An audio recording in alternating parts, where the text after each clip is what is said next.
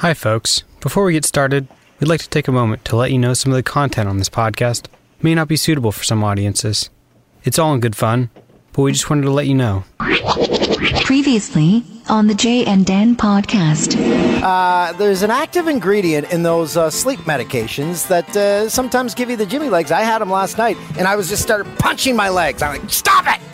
Stop it! Forget sex, buddy. And then I woke up to road work. It's been going on for a week. They just dig a hole and then fill it in. And then they come back the next day, dig a hole, fill it in. 2016, the year of Dan. Our good friend who cleans both our homes. Yeah, Daisy. Daisy. We need more lemon pledge. Our good friend who cleans both our homes. Yes. Harvey. No. So we're going to dive into the phenomenon that is Big City Ken. 12, you f***ed the wrong cat tonight, trust me, man. You f***ers are done, man. You're f***ing employees, you suck at f***ing My name's Ken, they know who I am. You're done, I came from the big city, Peterborough, you f***ing turkeys.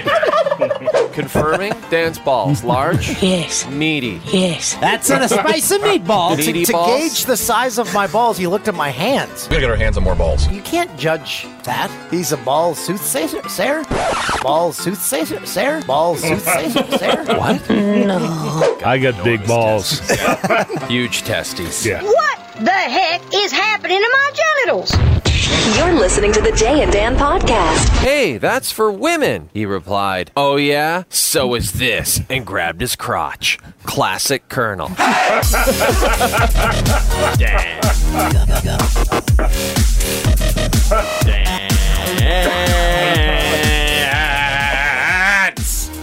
We've done 114 of these? Is that possible? They've all been gems.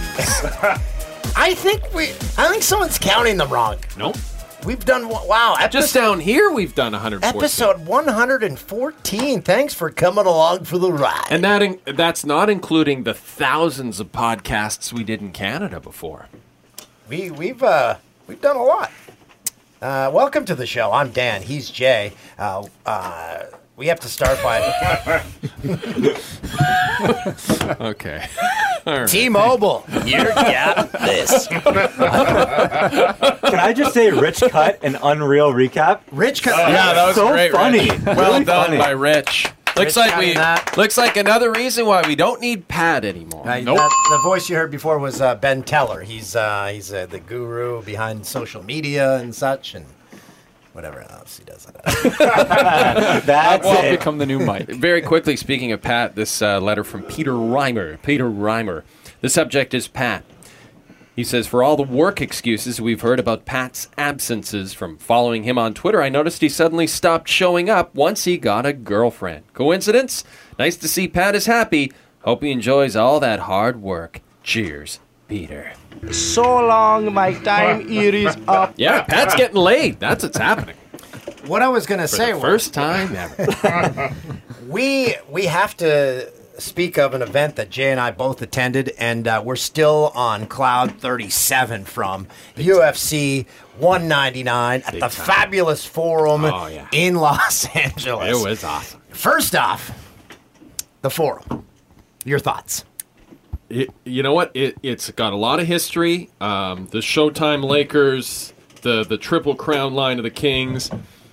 It's a great venue. It only needs about 50 or 60 more bathrooms. And at least 300 more people working there. Yeah, it's an old building, you know. It's they've refurbished it, but it's still old. Like, they can only do so much. We, for some reason, didn't eat before we went. So let's get some dogs, okay? Yeah. That lineup's at least 80 minutes long. Okay, let's get some dogs here. That one's 2 hours. Yeah, and the toilets, like, you know, you go to a nightclub and the ladies' restroom is lined up around the block, and the dudes are just like, I'll piss on the floor, I don't care.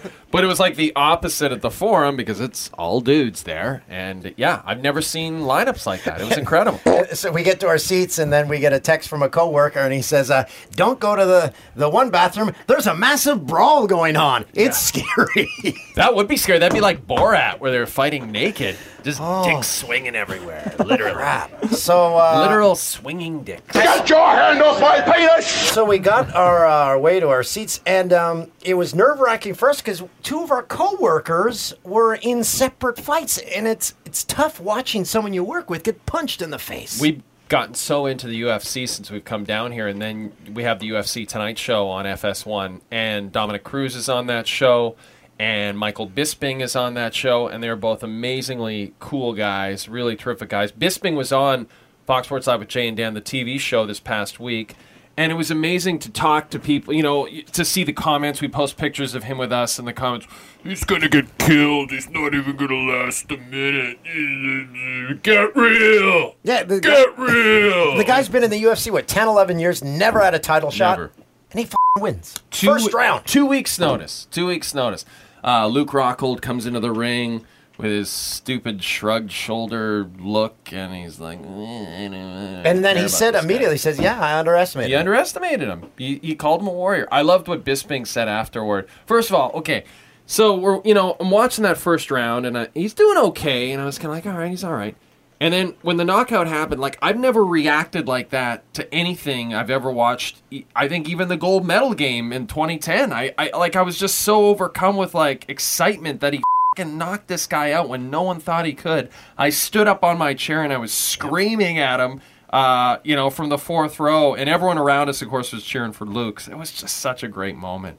I jumped up and down, and the same thing that happened to me after Sidney Crosby scored the gold medal goal at the Vancouver Olympics. My phone came out of my pocket and landed in a puddle of beer. Oh, I thought you were going to say a puddle of urine. No, well, it could have been urine, for all I know. And Dominic Cruz also won his fight. He's a tactician in the ring. In the octagon. It was, and Uriah. Uriah's been on the podcast before, Uriah Faber. The California kid, yeah. Really cool guy, and, but we were cheering for Dom, obviously. It was funny watching Uriah, because Dom came out to, like, Tiesto. Yeah. So it was like... It was cool. And then Uriah started dancing to it. Yeah. When he was waiting for him in the octagon. Well, I think you pointed out that Uriah comes out to California Love by Dr. Dre and Tupac. Yep. And... So he's the California kid, but Dominic's from California. Like, that's not fair. I said he should have came into the same song. Yeah, you should have come out with just hit repeat on it.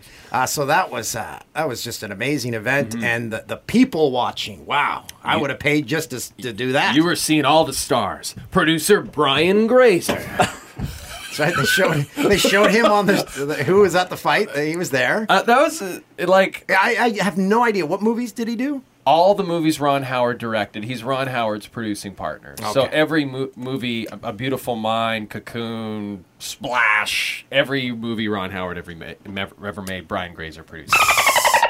There it is. That's the one. Cindy Crawford was there.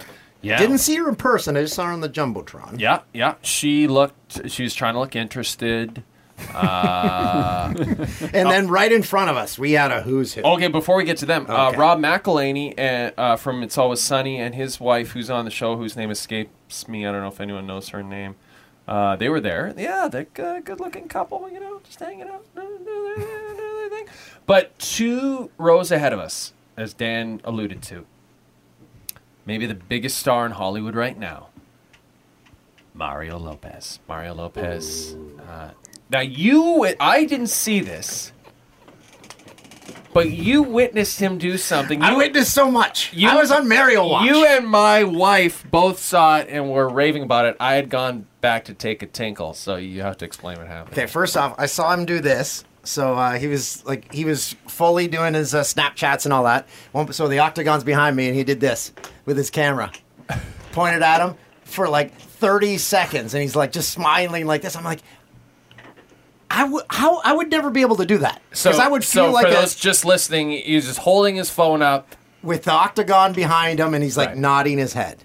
So was it a Snapchat? Was I it a don't picture? know. I would not be able to do that. Maybe he was doing a burst? What do they call it? A burst? Like 30 photos? Yeah. Is that what they call it? Yeah, a burst. Yeah. Yeah, and maybe that's what he's doing. He just wanted to make sure he got the right one. And it just kind of shows what kind of youth is living today.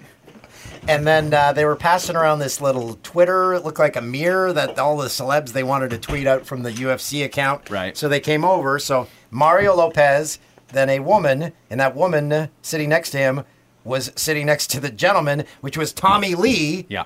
Tommy Lee's girlfriend. So she had to get the hell out of the way because they wanted Tommy Lee and Mario on the Twitter thing and the Jumbotron at the same time. And Mario, just before it was go time, he used the back of his friend's shirt.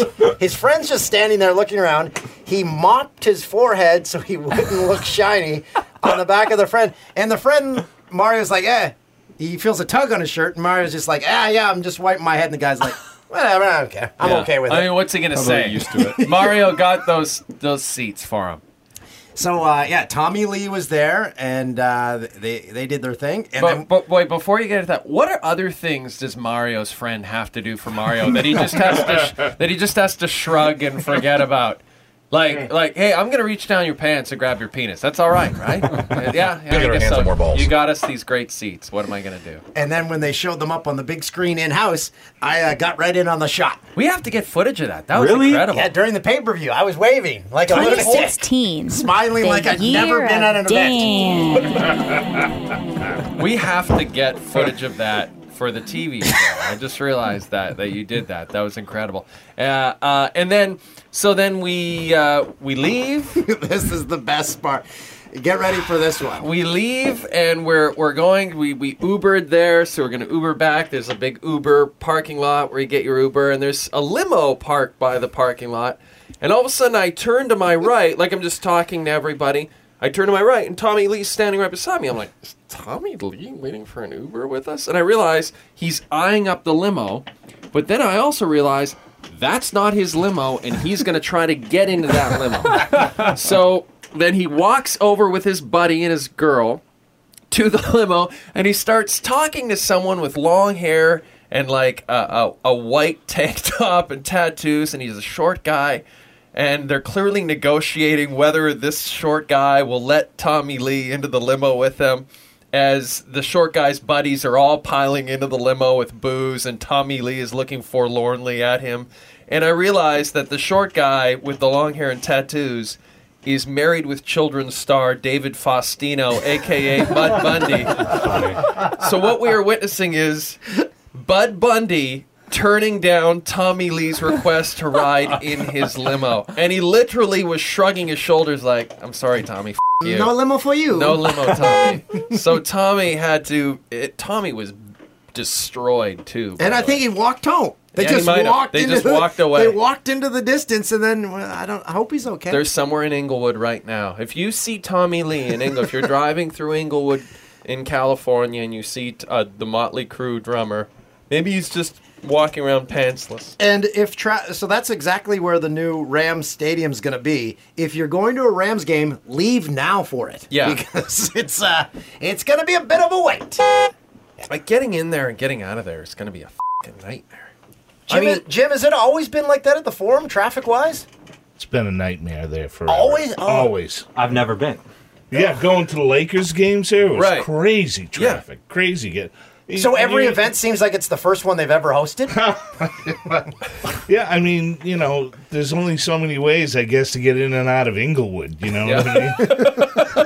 That should be the title of the next album you produce. Yeah, There's that's only a so great many idea. ways to get in and Hey, out. can we do a quick 6 degrees of Engineer Jim, our Sure. award-winning engineer, Tommy Lee? Yeah, that's a good one right there. I never worked with Tommy Lee, but I do have a connection. Boom! Yes! Welcome to my world. We used to go up to Duff had a place up at Lake Arrowhead, and this was back when Tommy Lee was married to Pam Heather Locklear. Oh, And they had yeah. They had a place up in Lake Arrowhead, and Duff had his boat, and we put this crazy stereo in the thing, and Tommy Lee had his boat, and he had some crazy stereo. They were like ski boats, But he'd be like, "Hey, let's go fishing," and we'd be out there in Duff's boat, and Duff would go out fishing with him, and they'd tie the two boats together and have the stereos cranking. And literally, there would be like waves coming off the boat. Like, what fish are you guys going to catch? It's like, dropping hand grenades into the lake, But one of my first days at Record Plant, actually, and I don't even know. I don't think Motley, I think, was there doing something. I don't know. I don't remember. I don't remember what it might have been for, like, Girls or something like that. And they were doing a lot of drugs. There was a lot of stuff going on. And I remember I had just moved to L.A. I was here like a week.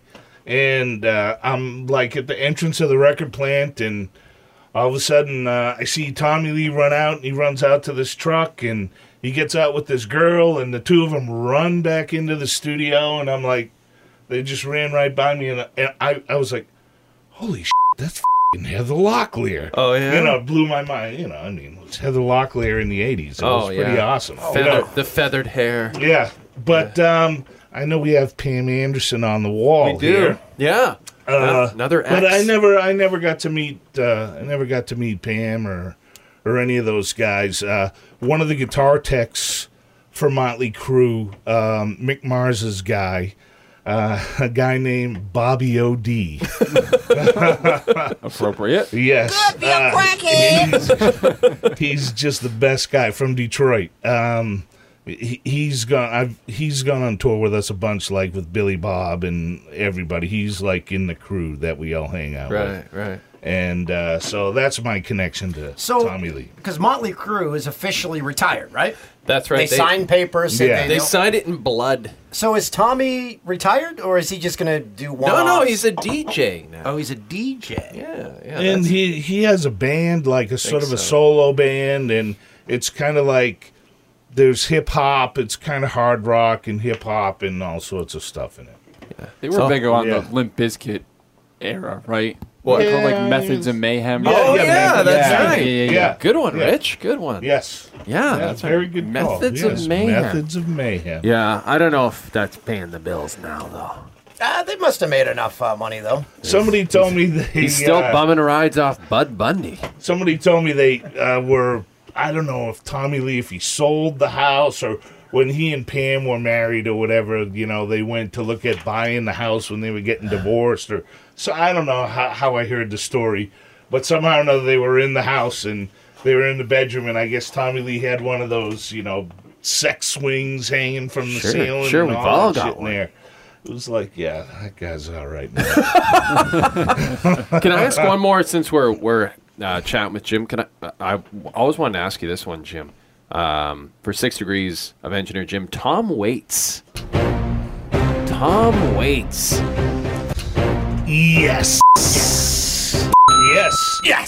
Actually, I worked on a record with Tom Waits. One of his only live albums that he's done, actually sort of like his first official live record, an album called Big Time, which is an amazing record. We recorded it at the Wiltern. Oh, wow. Yeah. They did some Great of it. venue. They did some of it at the Warfield in San Francisco, but I think the majority of the album we did at the Wiltern. So Tom Waits himself, such an eccentric, interesting really person. interesting guy. Yeah, and what was your experience with him?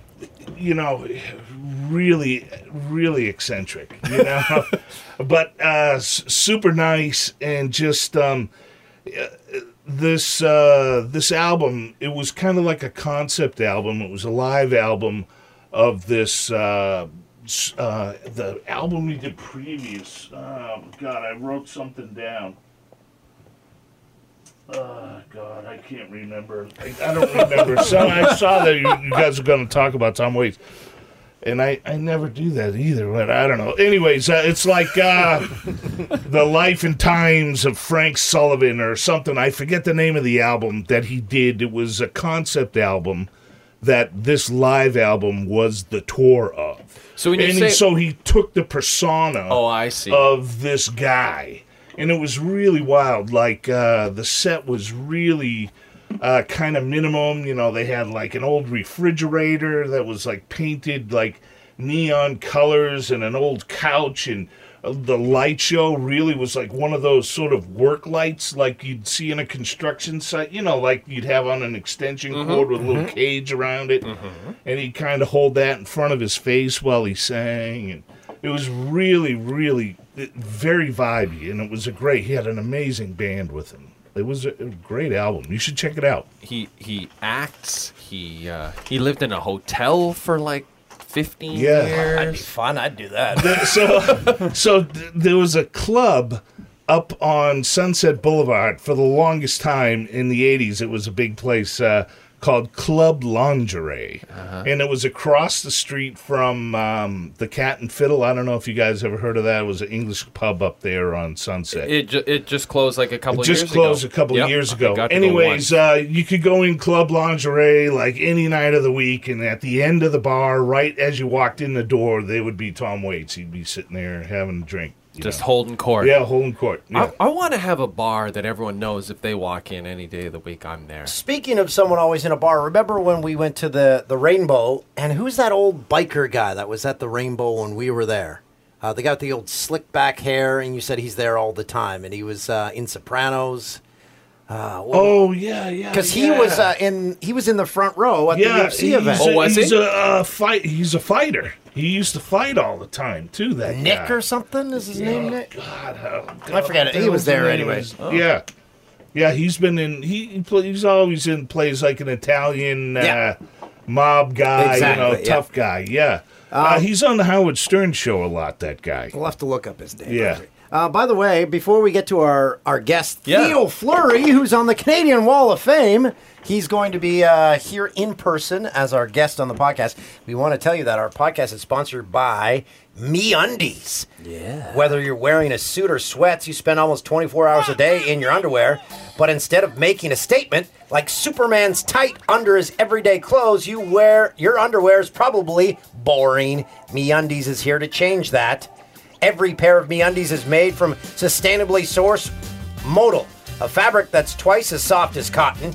Nothing can describe the fit and feel of MeUndies, but once you try them on, you'll understand why they're called the world's most comfortable underwear. And if you don't love your first pair of MeUndies, they're free. No questions asked. MeUndies has dozens of styles and limited edition prints to help you make a statement with your underwear, whether anyone can see them or not.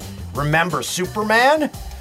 Shipping is free in the U.S. and Canada, and you can save up to $8 a pair with the MeUndies subscription plan. Get the subscription or a single pair. You get 20% off your first order when you go to MeUndies.com/Jay and Dan. Spell it out, Jay and Dan. That's MeUndies.com/Jay and Dan for 20% off your first order. MeUndies.com/Jay and Dan. I'm wearing some right now, and I freaking love them. So am I. And Rich, you dropped off some for me, so I'm going to put my package into some MeUndies later tonight. They're great. Yeah, I can't wait. I'm wearing them right now, too. Are you? Yeah. Man, we're all going to be Prove wearing it. MeUndies. I'm just kidding. Drop your trousers. And again, It's like my balls are floating on a cloud. Yeah, they have a nice package area from a package. They're Gotta get our hands on more balls. Exactly. Right? There Don't is they a nice feel pack, great? yeah. Free shipping, again, in the U.S. and Canada. So there you go. Very quickly, before we get to Theo, one more letter, Dan, from TV's Evan Gilchrist. It says, "Hey, Bods. Right off the top, I just want to point out an error from last week. It's actually 2 weeks ago. The song Combination Pizza Hut and Taco Bell is by the rap group Das Racist, and not LMFAO, as stated by Ian. Maybe it was Ben. Don't know the difference. Sorry to call you guys on the air, but I just wanted to let you know. I'm from the States, been a big fan since the TSN days. You made long overnight shifts bearable. Keep on trucking, boys. TV's Evan Gilchrist. Okay, let's hear the difference.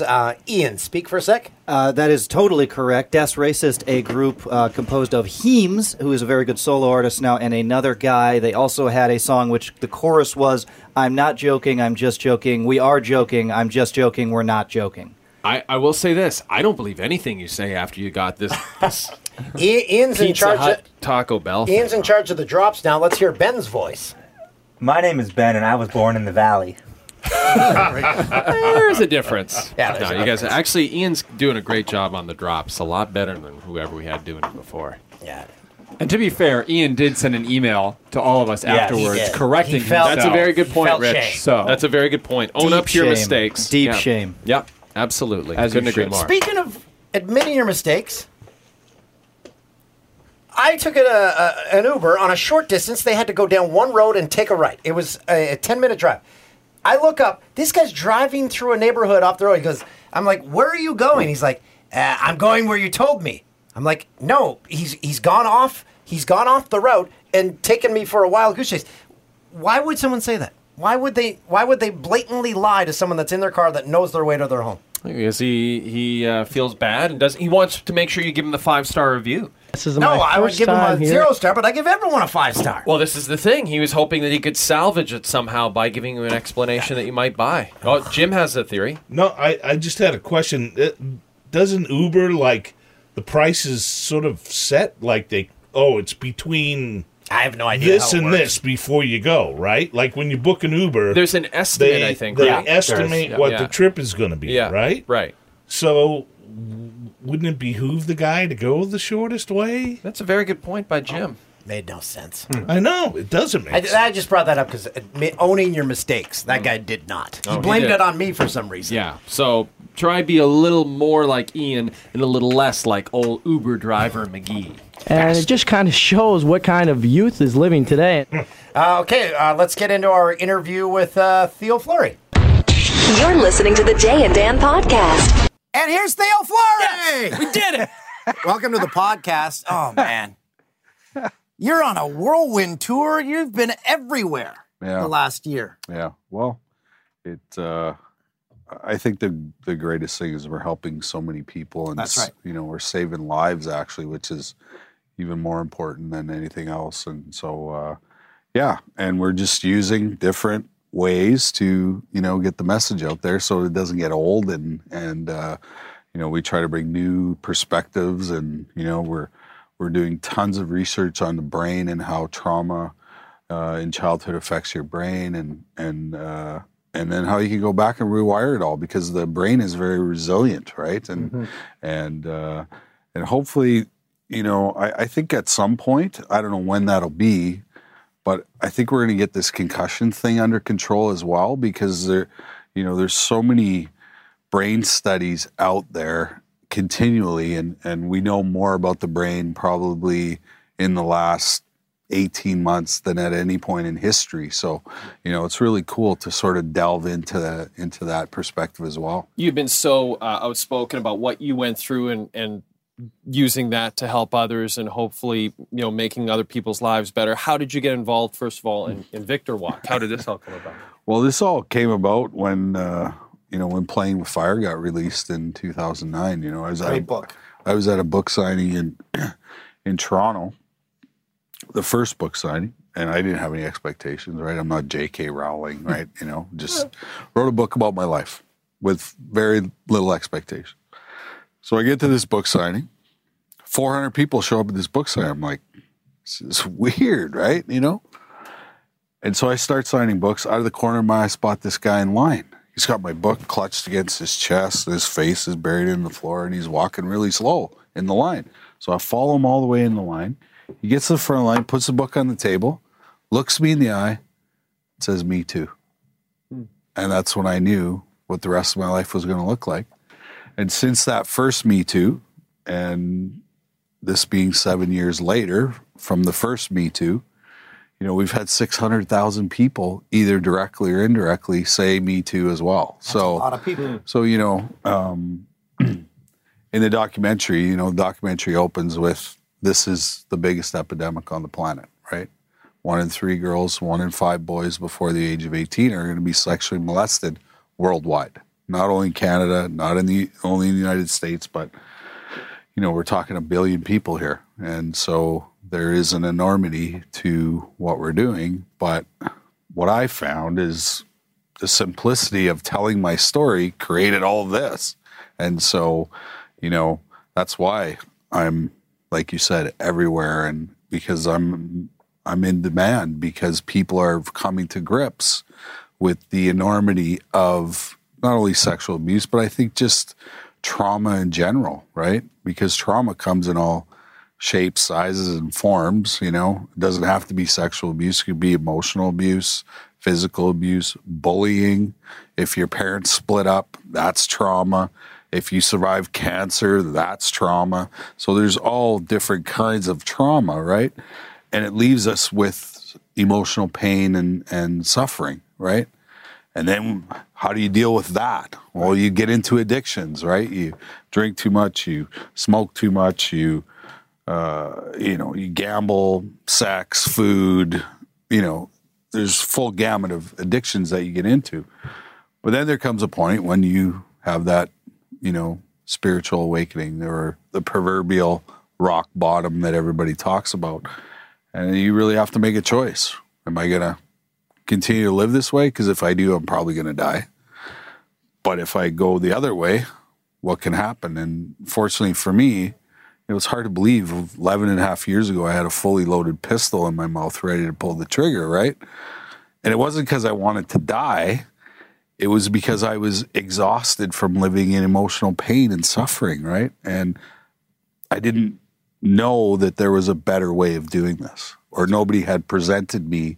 Because you had done every drug, probably all the booze. You explain it all. Well, if you go to treatment, the first treatment center I went to, I didn't learn anything other than the fact that I learned how to do every drug on the planet, every which way. That's basically what you learn in the first treatment center. But yeah, there's so many different ways to heal oneself, right? And fortunately enough for me, I met all kinds of really great people, and we created this team, and we're really on it right now. We're having a lot of success. You must have a lot of people. You must have the stories where the people tell you what happened to them, and you're the first person they've ever told. Absolutely. That's a lot to take in. Yeah, at the beginning it was pretty overwhelming, but what I've learned is not to attach any emotion to the story. All I can do is be that safe place where they come and tell their story. What they do with it after that is up to them, right? Because you can't help people that don't want help, right? I have so many grandmas, grandpas, aunts, uncles, mums, dads emailing me about their kids going, I don't know what to do. I'm, pulling my hair out. And the first thing I say to them, the only person you can take care of is you. And if the person doesn't want help, there's nothing you can do. But what we're really good at is we're really good at collecting enablers, because that allows us to continue the behavior for a long time, right? But once the enablers get pissed off and leave you, you hit rock bottom a lot quicker. And then you make that transition after you hit that rock bottom. Tell us about the doc. Tell us a little bit more about what people will see in the documentary. Well, I think the documentary is filled with just an incredible amount of hope and inspiration. And the Victor Walk, tell us about that the Victor Walk, I wanted to do something on a larger scale so that I could touch more people. And so we came up with this idea, let's just go on a walk and see what happens, right? And so I got 8 of my friends. We raised a little bit of dough, enough to get us from Toronto to Ottawa. And we went on this walk. And, what happened was, a life-changing event for all of us. Like we've all changed because of this first walk. And it was just people randomly, like it wasn't planned. It's not produced reality TV, the documentary. It's like real and it's in your face, but it's story after story after story. Like we were in Peterborough, Ontario. My hometown. It's hometown. And our feet were like fried. It was like 4 days or 5 days into the walk, our feet were fried.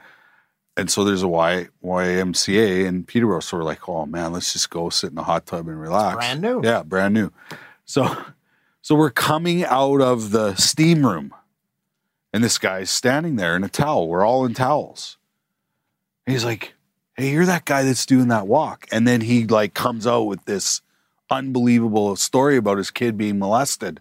And in the doc, we're all standing in towels, like listening to this story, just going, it was unbelievable. And that, throughout the whole documentary, we were walking on the Highway 7 up to Ottawa there. And this little white dog comes out onto the highway and we almost run it over. Well, the owner of this dog had no idea that we were doing this documentary. And we explained what we were doing. He's like, me too. Me too. Like, just like that. Unreal. So it's like, you can't plan this kind of stuff. And what I try to tell people was, and I always refer back to the first Me Too, because for as much courage as it took that guy to get to that book signing, and he needed to say Me Too, well, guess what? I needed to hear it. Right. Yeah. Right? I needed to hear it more than he probably needed to say it. And it really is truly amazing when you find the purpose for your life. Because, when I left hockey, I had a grade 12 diploma from Vanier Collegiate in Moose Jaw, Saskatchewan. So what the hell's the rest of my life going to look like? Right. And I didn't want it to be in hockey. I didn't want to be a coach. I didn't want to do anything. I wanted to do something bigger with bigger impact. And it, like I said, it's been absolutely every single day of my life since I said Me Too has been, one of the most rewarding things of my life. And, obviously when I walk into a room, I have a Stanley Cup and a gold medal, but I would trade all of that to do this every single day, because I think that's the real reason why we're all put on this earth, is to help one another through our own storytelling, get people where they need to go. And you have to be in the Guinness Book of World Records as the first NHL superstar to become a country music star. Yeah. It's amazing. Who does that? Yeah. No one's ever done that before. Now, I always wanted to ask you this. Were you always into country music growing up? You always loved country? Yeah. I remember, I think I signed my first $1 million deal in Calgary. And so I went down to the local Ford dealership and bought brand new truck, And I said to the guy, I said, can you put all the stations on the radio to Country 105? So, when people get in your car, they're pushing the buttons. Well, every button they push went to Country 105. But, my fondest memories as a child are sitting beside my grandfather, listening to him play the fiddle in this incredible scene. Everybody thinks Manitoba's like flat and it's prairies, but I grew up sort of in the Duck Mountains of northern Manitoba, northwest Manitoba, and they had a farm, and the farm was called Chinatown. Was the name of the farm because the railroad ran right through their farm, and the Chinese built the railroad, so they called this farm Chinatown. And so there's just this incredible view overlooking the Assiniboine Valley with the river flowing and the leaves changing, and it's just, and my grandfather's a hardworking guy, and was really quiet, but man, he'd pick up that fiddle and just play. And so every time I hear a fiddle now, my foot just starts giving her. And if you know anything about Métis people, I'm a Métis person. Music is part of our DNA, and so I called a buddy up who's a producer in Winnipeg, and our dads used to play music together before we were even born, and I said, you want to write a song with me? I got to stroke something off the bucket list. And so I went to Winnipeg and I wrote a song called As the Story Goes. And he sent it back to me and I listened to it. I was like, wow, it's pretty good. So I called him. I said, do you think it's good? He's like, yeah, of course it's great. So I said, you want to continue writing? So I kept going back to Winnipeg and, we would write songs and play musicians hockey that while I was there. That's what we did. And so eventually one song became 30 songs we wrote. And we really took our time, right? Because Carl Lewis wrecked it for all of us guys, right? Us athletes trying to, right? You know what I mean? He really did. And so, we recorded the album in Calgary, and I have a great band, a great bunch of guys that have been playing music their whole lives. And we just did a mini tour. We went to Edmonton, played the casino there, Cowboys Casino. No, Century Casino, and the old Oilers trainer showed up at the show, and it was awesome. He's like, I didn't know you could do this, and it was great. And then we went to Medicine Hat and played in beautiful theater there, and we went to Sydney, BC, and did a show out there. And then June 20th, we're in Saskatoon playing Graham Dillette's golf tournament. Oh, nice. Yeah. So and the first. Because you like you said, you won a gold medal, you won a Stanley Cup, you were a great player for so long. First time you got on stage as a performer, was that more terrifying? Yeah. I don't think you can be any more vulnerable than singing your own stuff in front of people, and it's just sort of you up there with your band. And so, it was a little nerve-wracking the first time, but, once you get that instant feedback that people like it, like they actually clapped after I sang the first song, so that was good. And but it's and all the lyrics are a continuing story of because they say when you play a country music album backwards, you get your dog back, car back, and so that was. Sort of what we wanted to portray. Listening to Johnny Cash and Buck Owens and all these guys, like they were hard living guys, right? Yes, and so I connect to, to their sort of struggles in life, and so the lyrics and the music have a lot of that in it, and it's very powerful stuff. Before we let you go, because I'm sure you get the question a lot, are you still a fan of the game?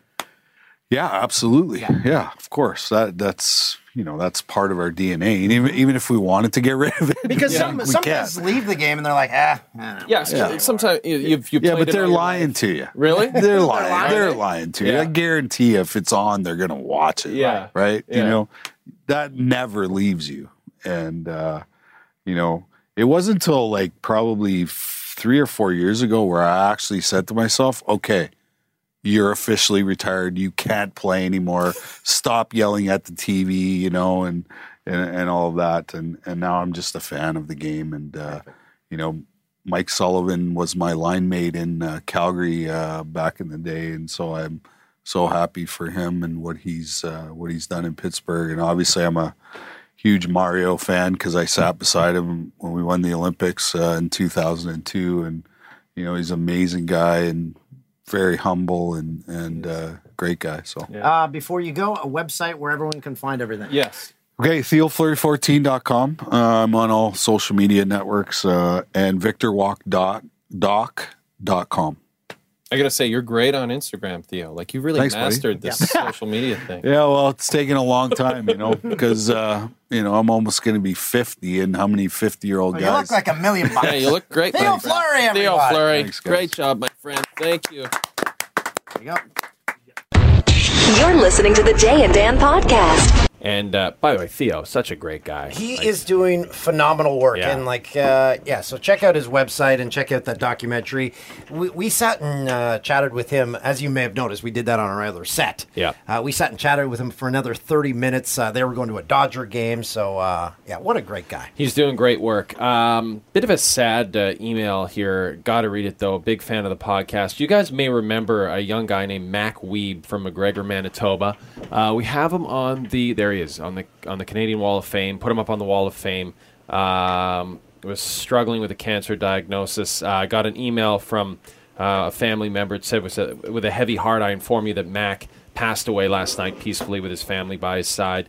He was an incredible young man who fought the hard fight. His legacy will continue on through my son Connor and the rest of his friends, including you. He thought the world of you and Dan. So that's from Leslie Nickel. Mac's brother also sent me an email, just said, really appreciated everything we did. We really didn't do anything. We just wanted to acknowledge Mac and his family and say we're thinking about him and hopefully everyone's okay. And this podcast is done in his honor. So, Mac, we're going to miss you, buddy. Also, we said Chris Phillips was going to be on this podcast, but we had some scheduling issues. So the recently retired Ottawa Senator, great Chris Phillips, will hopefully, if our schedules work out, will be on next week's podcast. We apologize if you were tuning in looking for that. That's right. And now I want to get to maybe my favorite new segment on the show. It's the Herd Turd. Yeah. Our good friend Colin Cowherd. Yeah, this is fun. So, a little bit to go with. If you were dating a woman, would you rather her be a great cook or someone who's great at baking? If you had to choose. So Never thought about it. Preface it with that, and we'll let Colin take it over. All right, here we go. Wait. I'm not going to spend a lot of time on it. It's not It's the end appropriate. of the show. We don't even have that much time. So Anne texted me. My wife. Yes, and she's listening, and she said, because this is baking versus cooking. I in said I women. have a theory on women who bake and women who cook. Right. So apparently you haven't shared your theory with her because I think I know what it is. And Anne said baking requires that you follow rules. You also don't have to control you don't have control of the outcome until it's too late. Cooking, you can create on the fly and manipulate the outcome. Which, do you want to hear my theory first, or do you want to give it? No, you give your theory. Okay, my theory is that you think cookers are better than bakers in bed. You're right. That's what I thought. So that was my whole point, is Yeah. that women who cook are attracted to the manipulation, making it up as they go. Don't Whereas have to follow baking, rules. there's rules, More you follow exploration. rules. Right. Can I just put it out there? I So- prefer to bake. so bakers- But hold on. So bakers But are doing. I kind of go. I bakers are doing all. It's all missionary. Bakers, it's 100% missionary. Cooks, they're eating ass. They're doing right. They're doing all sorts of weird. I don't think they went that far. No, that's what I got from that clip. We got our hands on more balls. I've never thought of that analogy, but it kind of makes sense. I think. Now here's a. What if you're with someone that can bake and cook? That's the bonus, because then if you want to keep it, kind of G-rated in the sack, then you can. But if you want to get it real crazy, like eating a bunch of ass, or bringing a horse penis into the proceedings, then you can do that too. Okay. Dan's uncomfortable with this subject. Well, that was fun. I have actually another thing. I don't know how you guys all feel about this. Okay. So the voices we heard obviously were Colin, and then Christine Leahy is Colin's co-host. Does anyone else find it disturbing that Colin's wife is listening to his radio show and then texting Christine, his co-host, during the show, and they're talking about Colin? So now this isn't gonna end well for Colin. No, it's Colin's not going to be able to keep any secrets from his wife. They're going to be talking. They're going to be manipulating him from afar. I don't like the way this is going for Colin Cowherd at all. I like it. It's when Homer taught at the night school, and he just ended up telling stories about Marge. Okay, I guess that's one way of looking at it. Do you think his wife listens to all 3 hours? No, that's impossible. Maybe. No? We'll have to ask him. Watch it! We should have Colin on again. He was very entertaining last time. Yeah, let's ask him.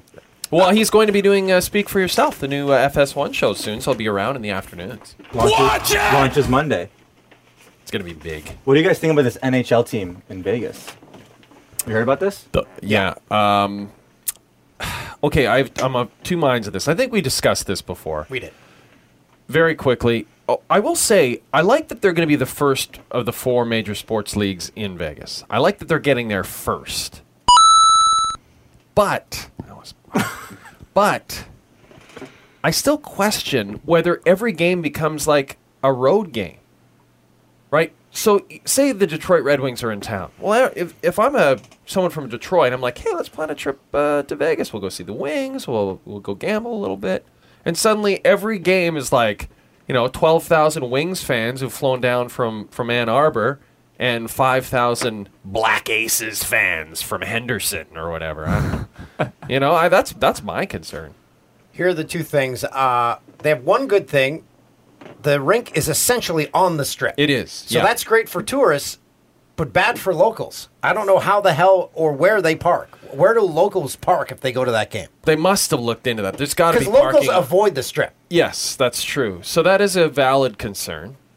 And that team will forever have teams on the Vegas hangover. That's true, too. So they're going to have guys who are out till 3 a.m, and they're on a fresh set of legs. So they're going to get a few wins out of that. If I were the owner of the Las Vegas Black Aces, by the way, I don't know if that's what they're called. They should call it that. If I'm the owner, so I make sure I know where the visiting teams are staying. I put some sort of thing in every hotel room of all the visiting players, like first 12 drinks on me at Marquee tonight. And then, make sure they bypass the line and get wherever they want to go. Free passes to Spearmint Rhino. Right. Spearmint Rhino. Make sure you have a beautiful limo bus ready to take the boys there till the wee hours. Yeah. There you go. Maybe we should be working for the Las Vegas Black Aces. Oh, that would be awesome. That would be a fun Can gig. we work for the Las Vegas hockey team? That'll make Jay and Dan happy. Would it ever? We thank Theo Fleury for coming on the podcast. Make sure you follow him on Twitter. He will be telling you everything you need to know about his documentary at Theo Fleury 14. And keep subscribing to this podcast, and don't forget about the Fox Sports Live podcast that we put out 5 days a week, or in this case of this week, 2 times a week. That's right. We had a few days off this week. That's it. Quickly, Twitter handles at Jay and Dan, at Theo Fleury 14 as Dan mentioned, at engineer_Jim, at Ben Teller, at Rich_Cook, and at IB Martin. I got that right? Yeah. And it's, again, in memory of Mac. We'll miss you, buddy. Yeah. And you'll forever be on the Canadian Wall of Fame. Have a good week.